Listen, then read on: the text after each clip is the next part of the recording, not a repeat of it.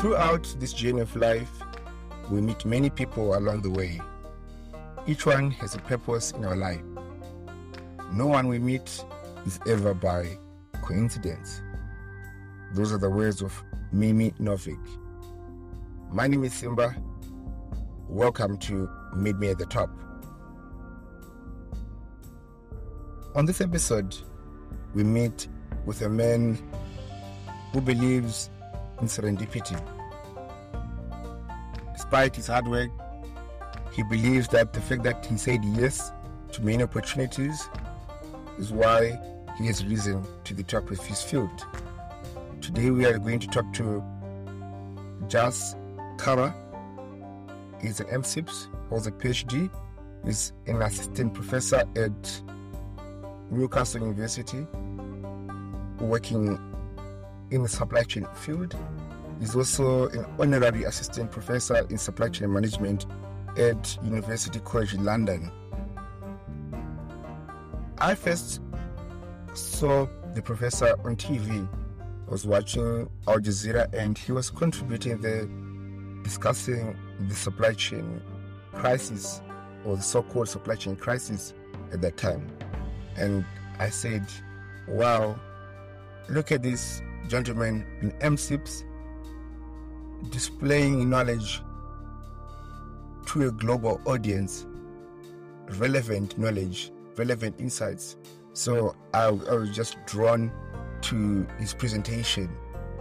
So today we have him on the show and we look forward to learning quite a lot about supply chain and how the world has evolved in terms of supply chain. As a person who's doing research, he also contributed to the Oxford Handbook on Supply Chain, which was just released recently. So definitely we are in the league of the extraordinary here. Welcome, Professor. Please go ahead and share with us a bit about your life, your career. Thank you so much for having me here. So I'm currently working as an assistant professor in supply chain management at Newcastle University. I'm also an honorary assistant professor at University College London. So my work falls into three main buckets. The first bucket is that I do a lot of research, empirical research.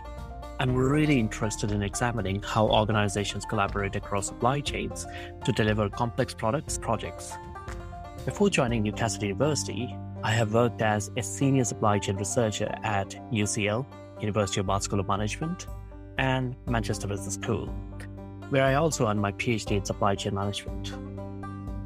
My second bucket is that I teach project management, supply chain management, and service operations management to a diverse group of undergraduate and postgraduate students. And finally, I do a lot of public engagement. I speak and write publicly about procurement and supply chain management, and I'm really interested in understanding the current challenges being faced by supply chain managers. I like keeping my ear to the ground, so I regularly speak with supply chain managers, understand their challenges, and advise them on the next steps. I also have a lot of industry experience, as in another life I used to work as an internal consultant in the area of supply chain management and information systems. This has informed my strategic and practical focus towards research. All my research has been quite applied and grounded in reality, and has been developed from a range of projects with organizations across different sectors. By serendipity, yeah. So I actually started my career as an Oracle database administrator, and then moved into SAP, working as an SAP basis consultant. So I was fairly technical, and my job was monitoring and maintaining systems and databases. We, as an SAP team, used to sit together, and although I was quite technical, others were techno-functional consultants. And I was always interested in the broader business conversations. So even when I was doing my database and system administration, I was always listening into the functional supply chain issues in the organization, such as materials management, production planning, and distribution. Also, any new customization in the system had to go through me as I was doing the system admin. So instead of simply transporting the customization from development to a live production server, I was always interested in knowing what change has been made and why. So it was just my natural curiosity. I think many people would identify with what you are saying. Many people have to move from one area of business and go into supply chain. I can imagine that you needed a lot of support and guidance and encouragement. Who was supporting you? Who was the angel? I mean, at that time, our team was headed by a really intelligent person, a really good manager, a really good boss, who was my mentor in the industry, Mr. Baljit Singh. So he's an all-rounder. He had a good understanding of technology and was also an excellent functional consultant. So as part of the team, I was under his remit. Now, he recognized my interest and inclination towards more business-centric issues, and he started giving me opportunities. And I started my journey as an internal consultant for procurement and supply chain related issues. As part of this role, I mapped end-to-end supply chain of the organization. At that time, the organization was also considering an acquisition, so I performed an analysis of the new organization's existing supply chain processes as well. We also implemented a Salesforce.com, which is a CRM solution, and we specifically focused on after-sales maintenance and asset management modules. So Mr. Baljit Singh, he gave me a lot of opportunities. So after 3 years of working there, I was given another opportunity to study for my master's in the UK, and I could choose any specialization I liked. So I decided to pursue Masters in Operations Project and Supply Chain Management at Manchester Business School. During the final semester of my Masters, I was writing my dissertation, and I got really interested in doing empirical research. And that's when I met my second mentor, who was more on the academic side, Professor Ellis Brandon Jones. And he's someone I speak towards to this day, and he has had a big influence on my career. He was the one who encouraged me to pursue a PhD. However, before the start of my PhD, he moved to University of Bath. And that's when I met my third mentor, who supervised my PhD in Manchester, Professor Paul Cousins. He is a very big name in the area of strategic supply chain management and is currently a deputy dean at Liverpool. Now, under him, I wrote my PhD thesis on the procurement of professional services. Well, that was a really interesting project based on my empirical research with Citibank. Professor Paul Cousins, shaped me into a procurement and supply chain scholar, both as a researcher and a professor. So that was the start of my academic journey. And from there on, I went on to work at University of Bath, where I worked with some of the biggest names in our field, Professors Michael Lewis, Brian Squire, and Jens Rurik, where I started looking at the procurement and supply chain issues in Hinkley Point C, with a particular focus on the governance of buyer-supplier relationships. From there, I went to UCL, where I worked with Professor Grant Mills on a leading industry project with Mace on how to improve the development of data analytics capability in the UK construction industry. And now I'm at Newcastle, working as a supply chain boss. So I have been quite fortunate to get the opportunities to grow and contribute to the discipline. So what is your passion? You've been around the world, you've been in different spaces. What is your passion? Oh yeah, my current passion, and something that I've been working on for the past 3 to 4 years, is how procurement can become a force for good. How can we go beyond purely economic terms to create social value? So for instance, how can large purchasing organizations increase the diversity of suppliers in their supply chains? So what that actually means is that as you can see, traditionally, procurement has been seen as a mechanism for cost reduction, right? You work with certain suppliers regularly, and every 2 or 3 years, you'll go to them and get them to reduce their prices further. Now, you also work with more established suppliers where you have trusted capabilities, and then so you work quite collaborative with them because they could also be quite powerful. And you look at small suppliers only when you're buying a routine product, like some routine products like nuts and bolts, for example. However, if you look at the UK, the business mix in the UK, 99% of businesses are SMEs, and 96% of these businesses are micro businesses. So how can large organizations work with the smaller suppliers and integrate them successfully into supply chains? So that is something I'm really keen on pushing forward right now. I'm working, and I have worked on a couple of projects around this.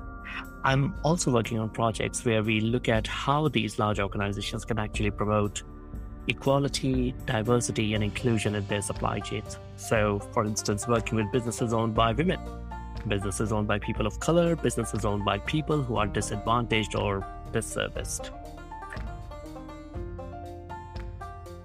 Thank you for that, Prof. Maybe I can quickly ask you something around that.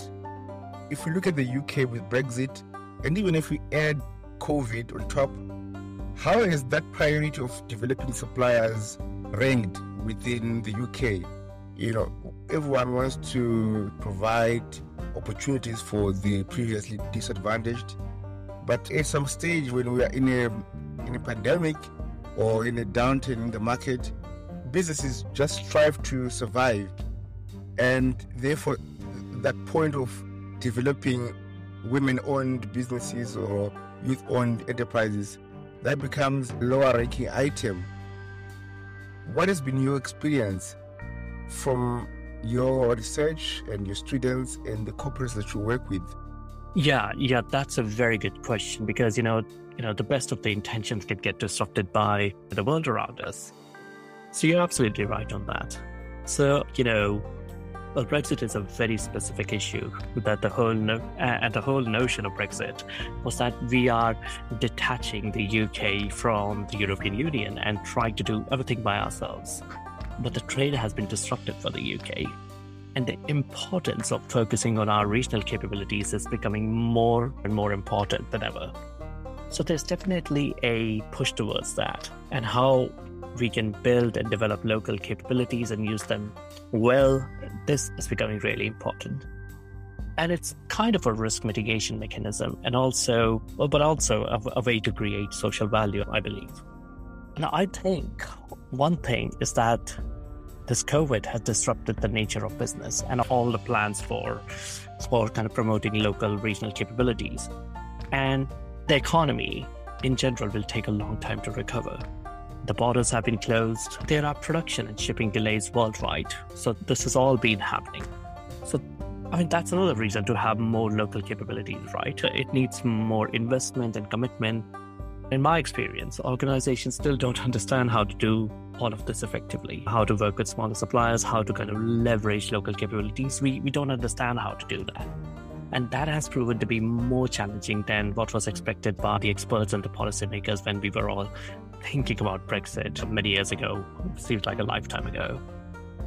Tell me, how long have you been in this industry?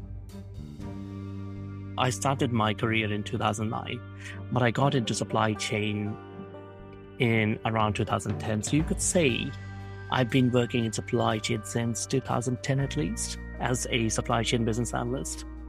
So I was looking at information systems and how they can be used to improve supply chain practice. So that was my industry work.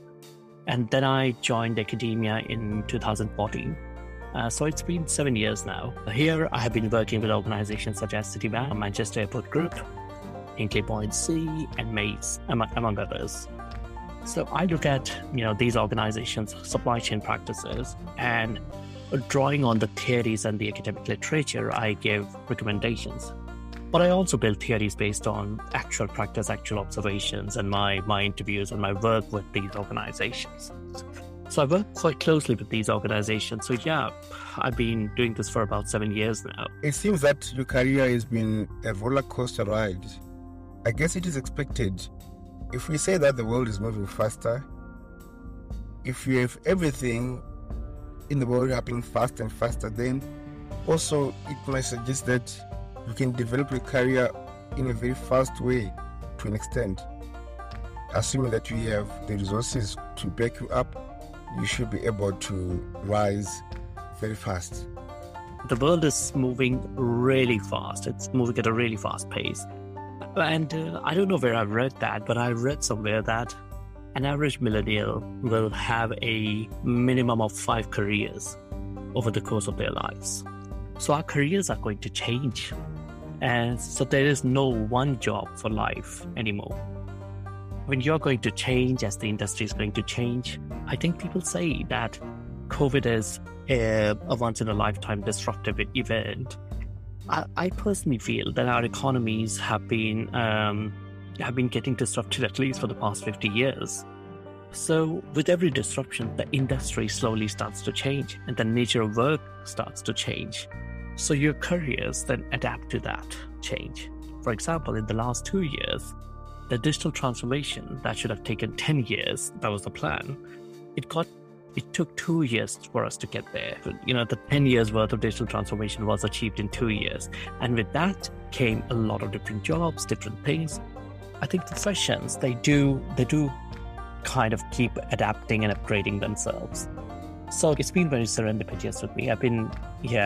It's been quite interesting. I've been able to do what I like. I've been able to kind of juggle different things. I've been able to do some really good industry work. I've been able to do my research. I still work very closely with the industry. So I think I've been very fortunate there, and it's mostly serendipitous. I've always allowed room for serendipity in my life. Thank you very much, Prof. In your career, whether in industry or in academia, what are the challenges that you've experienced in recent times, or the key challenges that you've seen? I think that the fundamental challenge that have influenced organizations, irrespective of the sector that they're operating in, and this will come as no surprise to you, is collaboration. So we are expected to collaborate across different organizations. That's the whole implication of having a supply chain, right? The problem is that due to outsourcing, organizations are becoming more atomized and specialized, and the tasks are becoming more and more complex and interdependent. So organizations need to collaborate, and yet we don't collaborate very well, right? No, we don't collaborate very well. So that's one bit. The other bit that has come recently to my attention because of a research project that I was working on in the construction industry is the issue of data and data sharing. So we intend to digitally transform our products, supply chains, and projects. What we need for that is data to be transferred across organizational boundaries. And we almost seem to assume that data will be a good quality data will be there. We often ignore that data is actually a really precious resource, and there aren't any incentive to share data with each other, and there is very little data governance in place, so people are actually scared of sharing their data. So organizations, they need to build a lot of trust before they start on this. And the problem that we seem to be focused on is developing advanced analytical capability. Building technological capabilities is important, but we need trust, we need social mechanisms in play. So in other words, it all comes down to collaboration. Thank you, Professor. What is that one thing that you believe everyone in the industry should stop doing? And you can even tell us what you think everyone in the industry should start doing. So just looking for that habit, the practice that you feel should be eliminated from the collective. From my perspective, the industry and particularly the procurement professionals, they think of suppliers as less powerful organizations, right? They start thinking of these suppliers as organizations that should do their bidding and reduce costs and bring innovation whenever they desire. They start thinking about these supply chain relationships from a collaborative perspective. And I know it is not a new piece of information, but every time I have worked with an organization, I've found that the biggest pain point for them is their supply chain relationships. Yes, suppliers, how dissatisfied they are with the way they have been treated by these large procurement organizations. It's always a problem. It's really important that you stop thinking of procurement as a cost reduction mechanism and start working with suppliers as a single supply chain and start creating shared value. The competition is not between firms, it's between supply chains now. And let's think beyond competition. right? Let's think about cooperation. All these mega challenges that we have in front of us, they are only going to be solved through collaboration, not competition. And over the last 2 years, we have seen how fragile our supply chains are, right? So our survival depends on the efficient and effective running of supply chains. So let's start thinking about them more strategically. Would want to know a bit about your work, specifically a project that you're passionate about, a project that you've done, and maybe you can share a bit with us successes and the failures. What sort of problem did you deal with? What are the opportunities? Why was it important? And any data or research that backs you up how the world is a better place or how we can benefit from that insight? Yes, thank you so much for the question, Simba. The project that I would like to talk about is a project that I did just a few years ago. It was with a nuclear power plant being built in the UK, Hinkley Point C, and I was based at University of Bath. So I was based at HPC's Supply Chain Innovation Lab, which was a collaboration between EDF Energy and University of Bath. So I was a researcher there, and as part of my research with Hinkley Point C, I was looking at a range of supply chain issues that they were facing, and they were working on a supply chain development program. So I was part of that. So one particular project that me and my team worked on was to review and advise on the program that they were leading, which was around bringing in SMEs into their supply chain. So integrating SMEs, small, medium enterprises, into their supply chain. Yeah, so the reason they wanted to do, there were two reasons they wanted to do this. So one was that they had to demonstrate social value through their project, and that's part of the requirements of the UK government with any major project that is being developed in the UK. So you have to demonstrate social value. So they decided that the way they're going to do it is by integrating regional SMEs into their supply chain. So more contracts that go to regional SMEs, the more prosperous would the region become. So that was the whole idea. And the second reason was that at that time, if you remember back in 2017, a big contractor in the UK construction industry, Carillion, it collapsed, it went bust. And that was a huge shock to the system for this industry. And if you think about contractors like Carillion, they actually operate as big integrators between the clients like EDF Energy and then the rest of the supply chain. So they are the ones who are managing supply chains and delivering these projects now, and they charge a huge fee for it, for just managing these projects. When giants like this go bust, it gives you a reason to think about the structuring of the industry. So can this industry, can the UK construction industry, can they be structured differently? And that's what EDF thought about. So if they removed the middlemen like Carillion, it would be risky in the short term, but in the long term, they would have closer relationship with their supply chains. Otherwise, all those relationships would be managed by these contractors. So they would get closer to their supply chains. These suppliers will be more loyal to them. They will become the client of choice, and they would actually understand what's going on in the supply chain.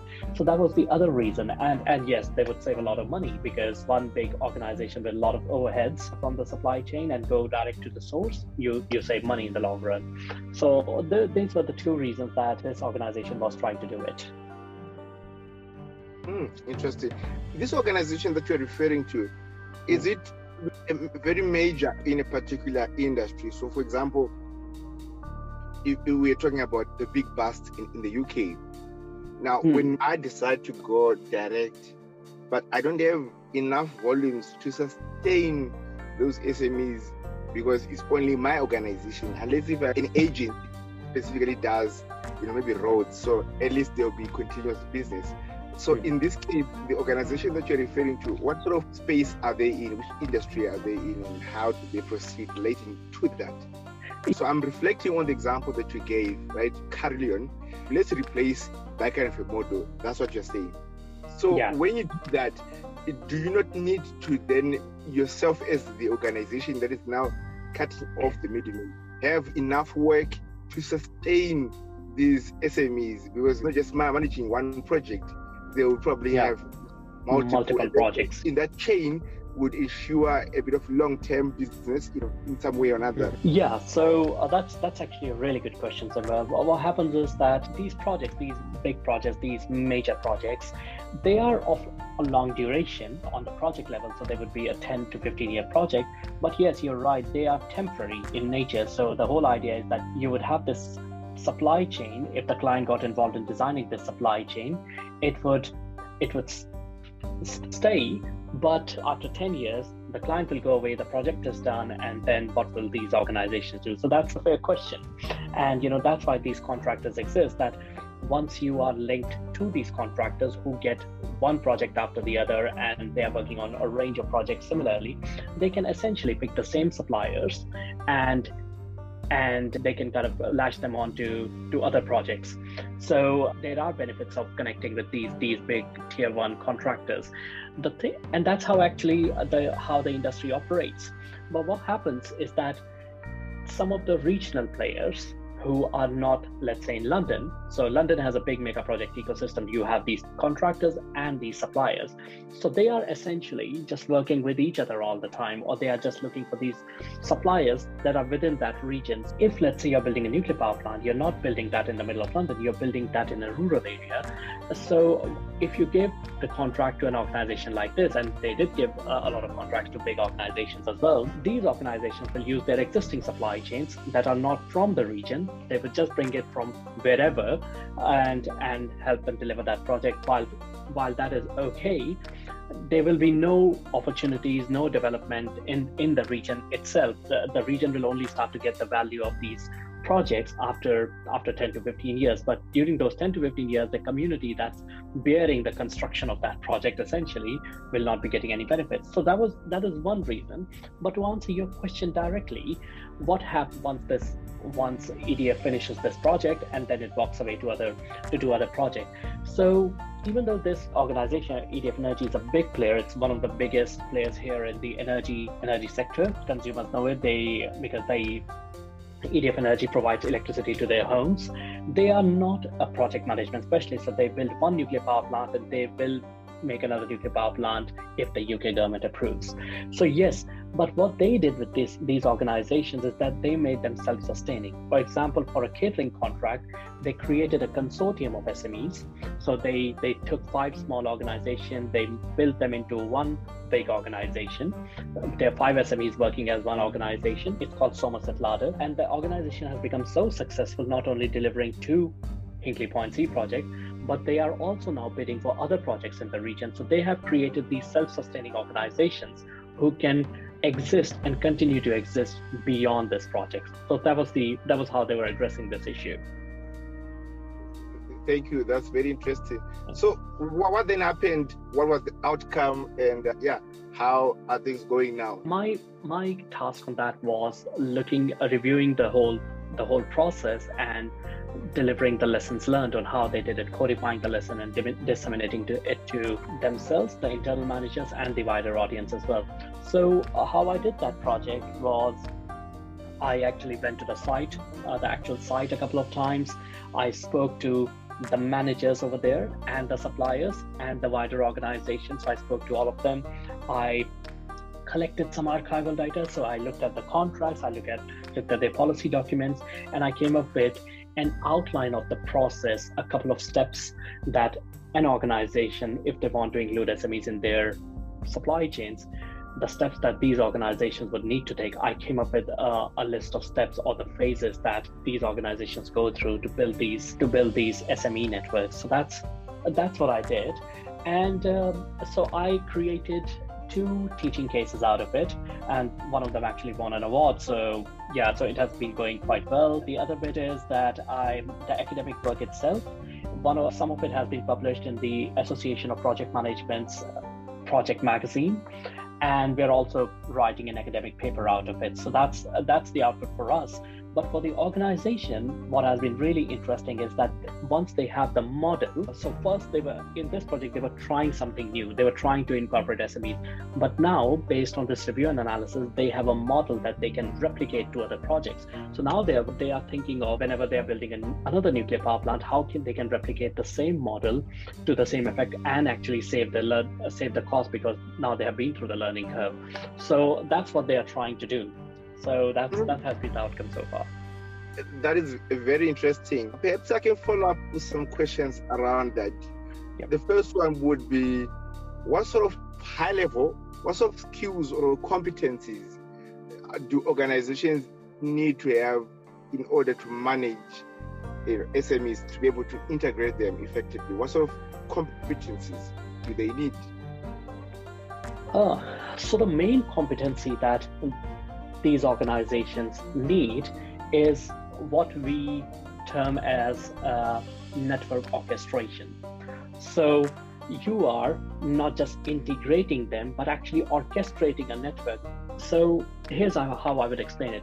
If you look at an orchestra and you have the conductor, they don't own these orchestra players, right? The players and the musicians in the orchestra, but they know the tune. They are coordinating the whole symphony between these players, and that's how music is created.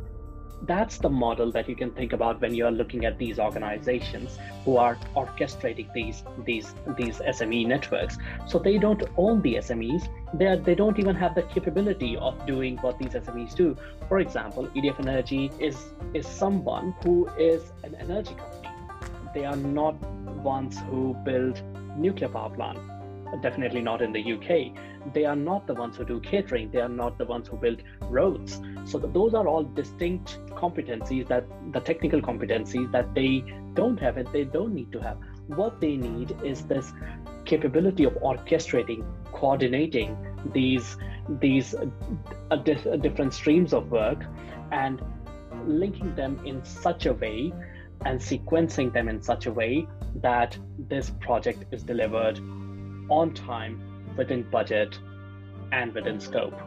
So that's the main capability that they need to have. And coordination is not easy.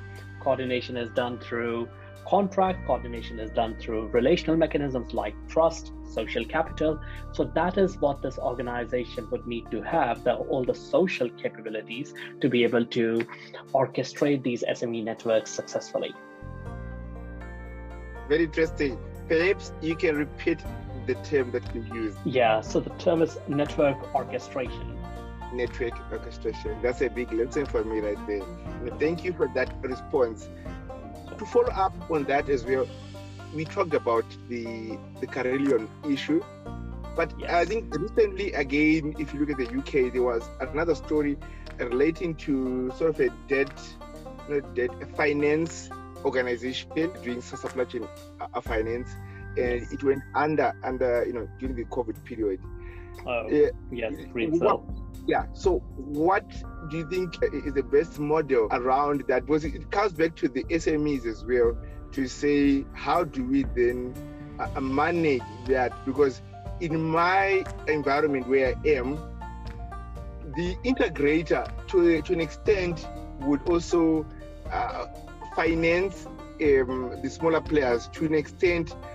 For example, it's a big project, and the smaller players might need funding for small things, but then the payments for the project, they are due later, and so the integrator plays a part in supporting the smaller players. So they do whatever they will need to do, a small part, and they get paid, even though the actual overall project, maybe we've not yet reached the payment stage. So I'm thinking about that to say, how do we then manage? Because the reason why we had the organization, I've forgotten the name of that organization, but I'm sure you know it. I think it's Greensill. Exactly, Greensill.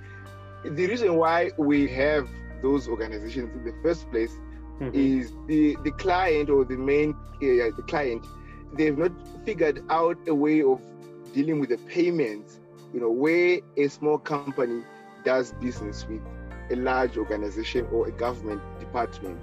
The payments are very slow. in the model which you're looking at, did you consider that, or do you have any insight on that area to say then how else do we coordinate? Because I think coordination is not just on the product, but on the information and the finance as well that make up then a supply chain. Yeah, so supply chain finance is a big issue, right? And it's a really important issue for this SME work. So as you mentioned, that supply chain is not just about flow of materials and goods and services into the system, but also the flow of information and the flow of finance. I think the model that I quite liked, which was adopted by EDF Energy, was that when working with SMEs, they had managers, they had people who they placed as SME engagement managers who were passionate about working with SMEs. You will see that it all comes down to people at the end. So they were SME managers and they were actually passionate about bringing prosperity to the region. So one of the people that we work with, Jamie Driver, I think he's retired now, but he was actually from Bridgewater. So he was really passionate about bringing this prosperity to the Bridgewater region. It was really interesting that usually procurement managers, it's not always true, but they are often known for operating from anywhere, but also they work from home a lot, so a remote work and everything. But with Jamie Driver, you would never find him sitting in one place. He was always on the run. He was going to these SMEs, small shops, small factories. He was going to them and he was speaking with them. So he was doing two things. He was encouraging them to bid for these contracts. So he was giving them confidence that yes, we are serious about it. Please come in. Please put your interest forward and we will consider you. But the second thing, which was most important for any supply chain manager that he was doing, was he was understanding what are the pain points, what are the issues with these small businesses. And one big issue that he identified was that these SMEs cannot work with the payment cycles of large organizations. So a large organization, for example, would have a contract where they say, we will make a payment in 120 days. SMEs can't wait for 4 months to get their payment. They need it within 30 days, or they would not be able to buy more stock for their next cycle. So that's what he was understanding. And when he fed that back to the senior management, the solution they came up with was that they came with a customized procurement process for these SMEs. If you looked at the contracts of these, the contracts that they adopted for working with SMEs, they had shorter payment cycles. They were more considerate. And additionally, they were getting these SMEs training from big banks on how to apply for loans, how to scale up their businesses. So it was not just that you're my supplier, here's the contract and come and deliver. I'm doing you a big favor by giving you this big contract. They were actually helping SMEs, working with them for the next 4 or 5 years so that they can scale up their capabilities. They can make loan applications to these banks like Barclays and such, to get more money. And they were helping them frame those applications and they were supporting those applications. And also they were sharing demand very openly with these SMEs. So for example, I'll take that catering example. Let's say when the project is at its peak, they need 6,000 lunches. But the project was not going to come at its peak in the build phase for the next 5 years. Till those 5 years, they didn't need to make 6,000 lunches. They needed to make maybe 150, 200 lunches, depending on how many people were on site. And so what EDF Energy did, they shared that demand as it appeared to them slowly and very openly with Somerset Lauder. And Somerset Lauder was able to slowly over the next 5 years scale up their capabilities so that they could produce 6,000 lunches a day. So the answer to your question is that yes, finance is a big issue. And a lot of organizations like Greensill and other supply chain finance companies, they operate in terms of giving loans to these SMEs, but there are alternative models. But all of these models need the clients to take a more active role in managing these supply chain networks. And that's why orchestration, that you don't own any of it, but your social and relational capabilities help you manage these supply networks. No, that's very insightful. It reminds me of there's a case of a Boeing as they tried to make one of their biggest planes in recent times, and they had to essentially now employ over 50 engineers who would go to the second tier, third tier vendors, so that they can collaborate and provide support. When you have a component, it might have 20 different firms who have contributed to that. And so it delayed the project. So they had to roll out a squad of engineers who would be based in different companies around the world to just try and ensure there is that coordination and alignment, which would reduce the commissioning errors and issues, and have the planes faster to their own customers, faster delivery to their customers. So yeah, I'm with you there. No, I think on this one, you've really shown us a bit more on how we can rethink working with SMEs, and because they are a reality, and actually they are a sign of development.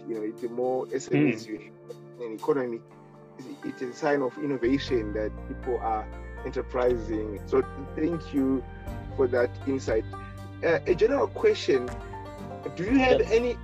If you look at the UK or in Europe or elsewhere where you've researched about, what is the best way of managing the development of the vendors?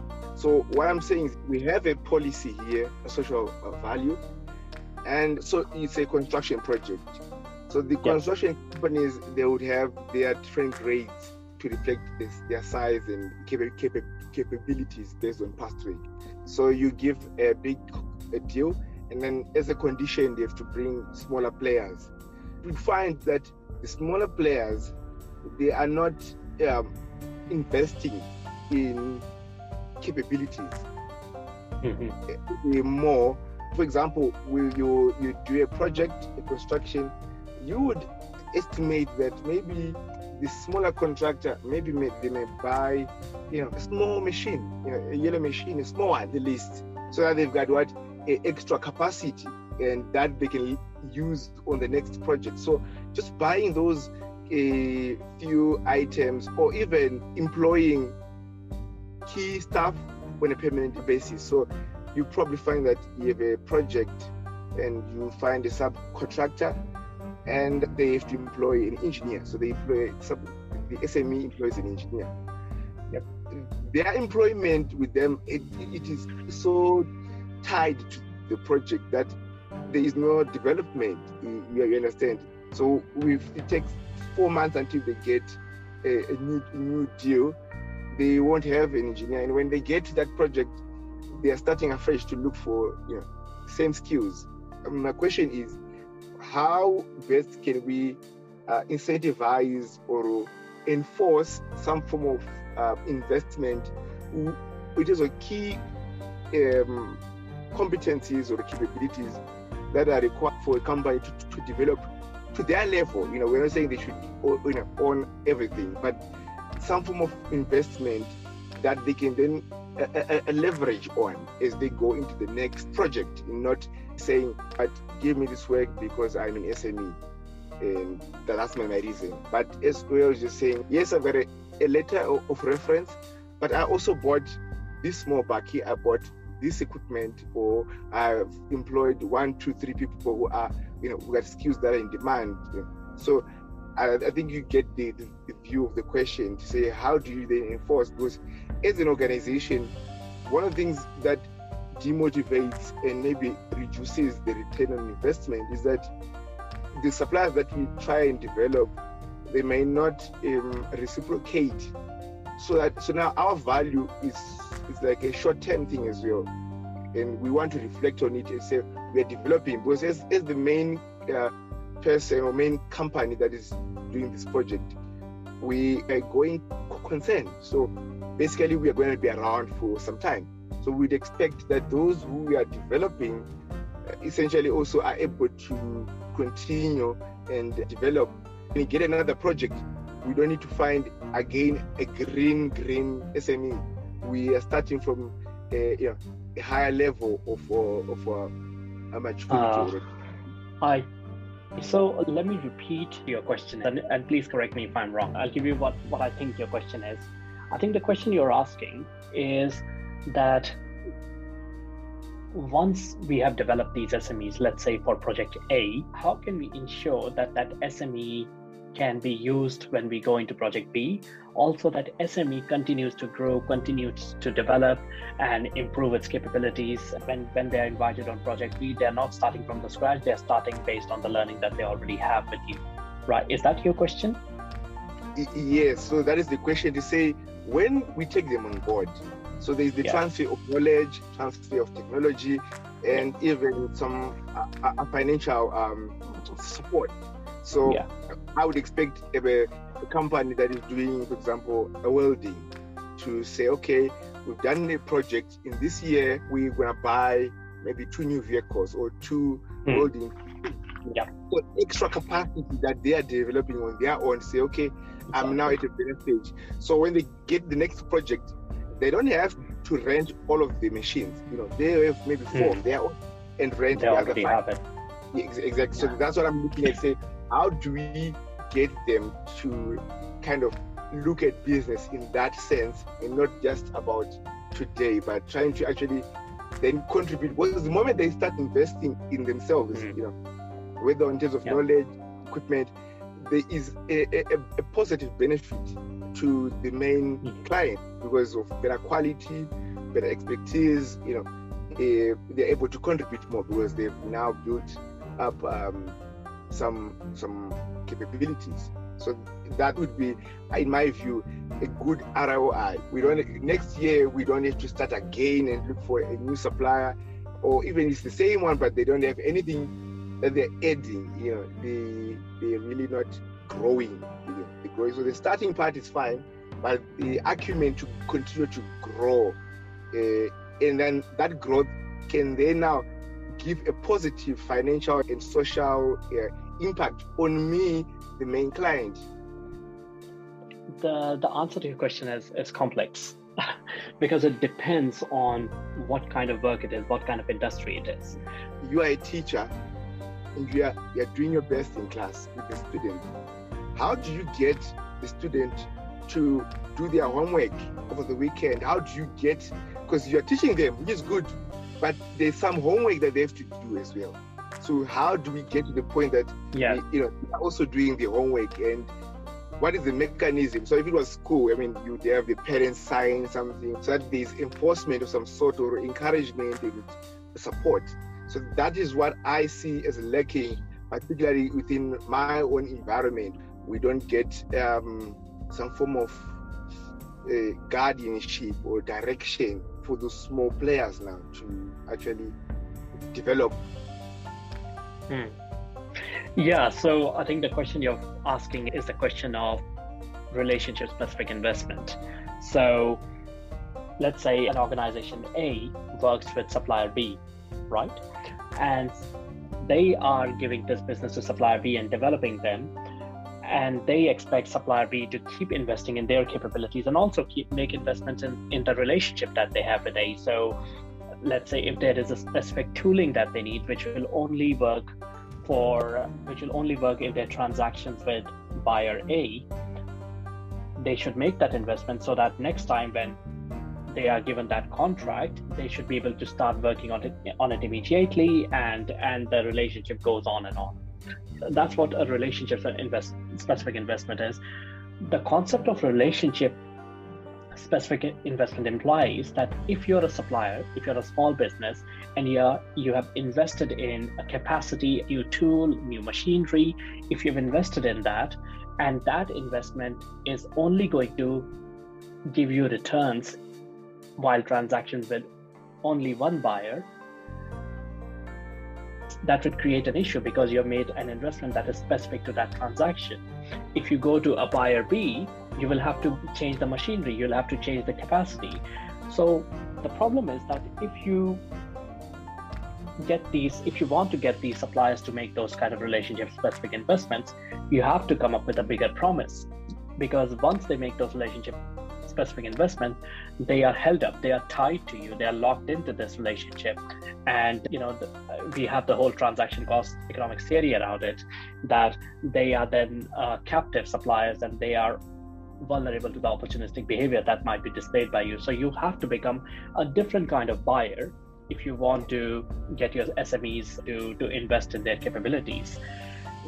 The second bit is that it depends if you're working on a manufacturing or a long-term service operation, which are more of a permanent nature, at least in theory, or if you're working on a project, because projects are temporary by nature. So if you are temporary, if you're working on developing this nuclear power plant, and then after 10 years you'll go away, you cannot expect your suppliers to make an investment that will only be specific to you. So that's a big issue. However, and the other barrier to that is the policy barrier. So in the UK, at least, what happens is if you're working on a public project, then there is, by law, you are required to demonstrate value for money when you're doing your procurements, value for money and competitive tendering. So if you have worked with an SME before, you cannot guarantee them that they will get a contract in your second project as well. They will have to compete again. You will have to show evidence that you have done competitive tendering, and that's a big problem, because if you're not making long-term commitment to the SMEs, then how will they trust your word, and how will they make those investments? So that's a bit of a policy barrier which will need addressing in the long term. But yeah, in the short term, if you're looking at manufacturing operations, yes, this is possible that you can think about a long-term contract. You can develop those suppliers, invest in their capabilities, get them to invest in their capabilities in promise of future business. And that's the only time you can get them to make relationship-specific investments. Thank you very much. What sort of advice would you give someone who is wanting to follow the path that you took, IT, and then you go into supply chain, you go into academia, research? What sort of advice would you give to someone who wants to follow that? Yes, so the advice that I would give to anyone who wants to follow the same path is that be curious and be open to serendipity. So whatever I've done in my career wasn't planned. So as I said, I was initially working with information systems, and then which slowly gave way to operations, and then it slowly gave to supply chains. The whole idea was that whenever I was working, I was naturally curious. Whenever there was an opportunity, I said yes. I was lucky that those opportunities worked out, and I kind of kept going where I was going. So I never decided when I was working that I would become an academic. But when I was doing my master's, I was working on a research project. I really enjoyed it. I really enjoyed the university culture, and I went on to become an academic. So that's the serendipity part. I think the other important thing is to be very open to reading, writing, and thinking. The reason I say that is I read that somewhere that an average millennial will have a minimum of 5 careers over the course of their lifetime. So what that means is that we have seen the digital transformation because of COVID. It has spanned a new set of industries. 2008's financial collapse led to recession, and then led to business innovation. Every exogenous shock brings with it new kinds of businesses, new kind of ideas. So every time an industry changes, you have to adapt to it. So what that means to say is that if you are adaptable, and if you have a core set of skills that you can customize to the new situation, new jobs, new surroundings, then that's a good thing. And we are in the knowledge economy. So the only currency that we have is ideas and education. So what I always encourage my students to do is that whatever you're interested in, make sure that you read a lot and you write a lot, because writing is equal to thinking, right? When you're writing, you're actually thinking. So if you have these set of skills, then no matter what new situation comes, or whichever new career or path that you become interested in, you have these basic set of skills that will prepare you for it. And in times of us having a limited attention span, reading and writing is a superpower, because it needs you to be focused for longer periods of time. So that's something that irrespective of whether you choose to be an academic or not, we are in the knowledge economy. We are all expected to be thinkers. I would encourage you to read, write, be open to serendipity. Thank you very much. I like that one on the reading and writing being a superpower. That's very powerful. What would you say has been the most influential resource in your career? I know you mentioned earlier on mentors who kind of guided you, and then you also just talked about continuously reading and so forth. Is there anything you want to add on that to say is an influential resource which has worked for you? Well, I mean, there is, in addition to the mentors that I have, and I speak to a lot of good scholars, and I have my mentors who I speak to from time to time. In addition to the influence that they have had on me, what I do is I regularly read the trade journals. I regularly read the academic journals, and I'm very much, that's part of my job, but I also enjoy it. I'm very much needed to be on the top of what are the current industry problems and what is the empirical evidence. So what stuff actually works and what actually doesn't work, and what are the nuances around that. I regularly read SIPS magazine, Supply Management. I'm very much on top of that. I read APM's Project Magazine. I really enjoy doing that. I also read a range of academic journals, the Journal of Supply Chain Management, Journal of Operations Management, Journal of Management, International Journal of Operation and Production Management. This journal is a really good European journal, and I'm very much involved in its promotion and management as well.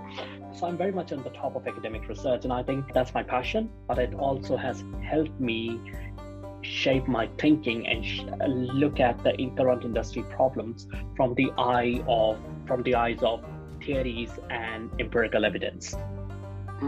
Thank you very much for sharing the tricks of the game. I wish you quite a lot of success, and I hope to see you more. I've watched your interviews, and it gives so much encouragement when you see, particularly for me, within the SIPS community, and we see someone who is associated with SIPS being referred to as an expert, and you're giving your professional views. I think that really says that we are relevant, and for you to actually be considered an expert. So it says that we are on the right course, and then the world will acknowledge the profession and the professionals who are applying themselves beyond the basic or rather a business aiming kind of a perspective, that this is actually quite an interesting and very impactful new area in terms of practices, new area in terms of knowledge and research. That's very kind. That's really kind of you to say, Simba, because I quite enjoy doing research, thinking about these issues and speaking about it. And I think supply chains, particularly procurement and supply chains and projects, they are all, at the end of the day, the whole philosophy behind them is making the world a better place. I strongly believe that operations, supply chains, projects done right will make the world a better place. So I think it's really exciting to see that the world right now is fascinated by them. I think it's really important. And yes, I look forward to speaking to you again at some point and sharing these ideas and reflecting on some of my experiences. Thank you very much for your time, and all the best.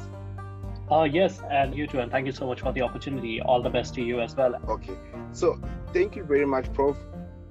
If there's anyone who would want to get in touch with you to collaborate, research, how can they find you? Right. So yes, I'm really open to discussions, collaboration. I'm very active on Twitter and LinkedIn. My Twitter handle is just_Kalra, and on LinkedIn you can just find me by searching Just Kalra, Newcastle University.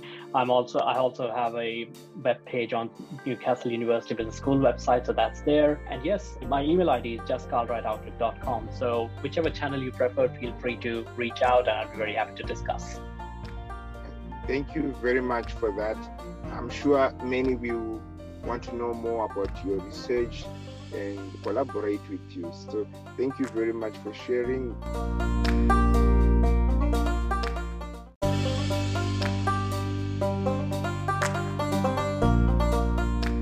Thank you for listening to this episode.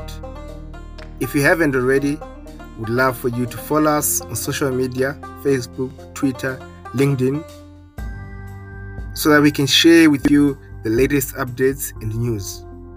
We also would like to hear from you, your comments and feedback. Until next time, I'm your host, Simba. Meet me at the top.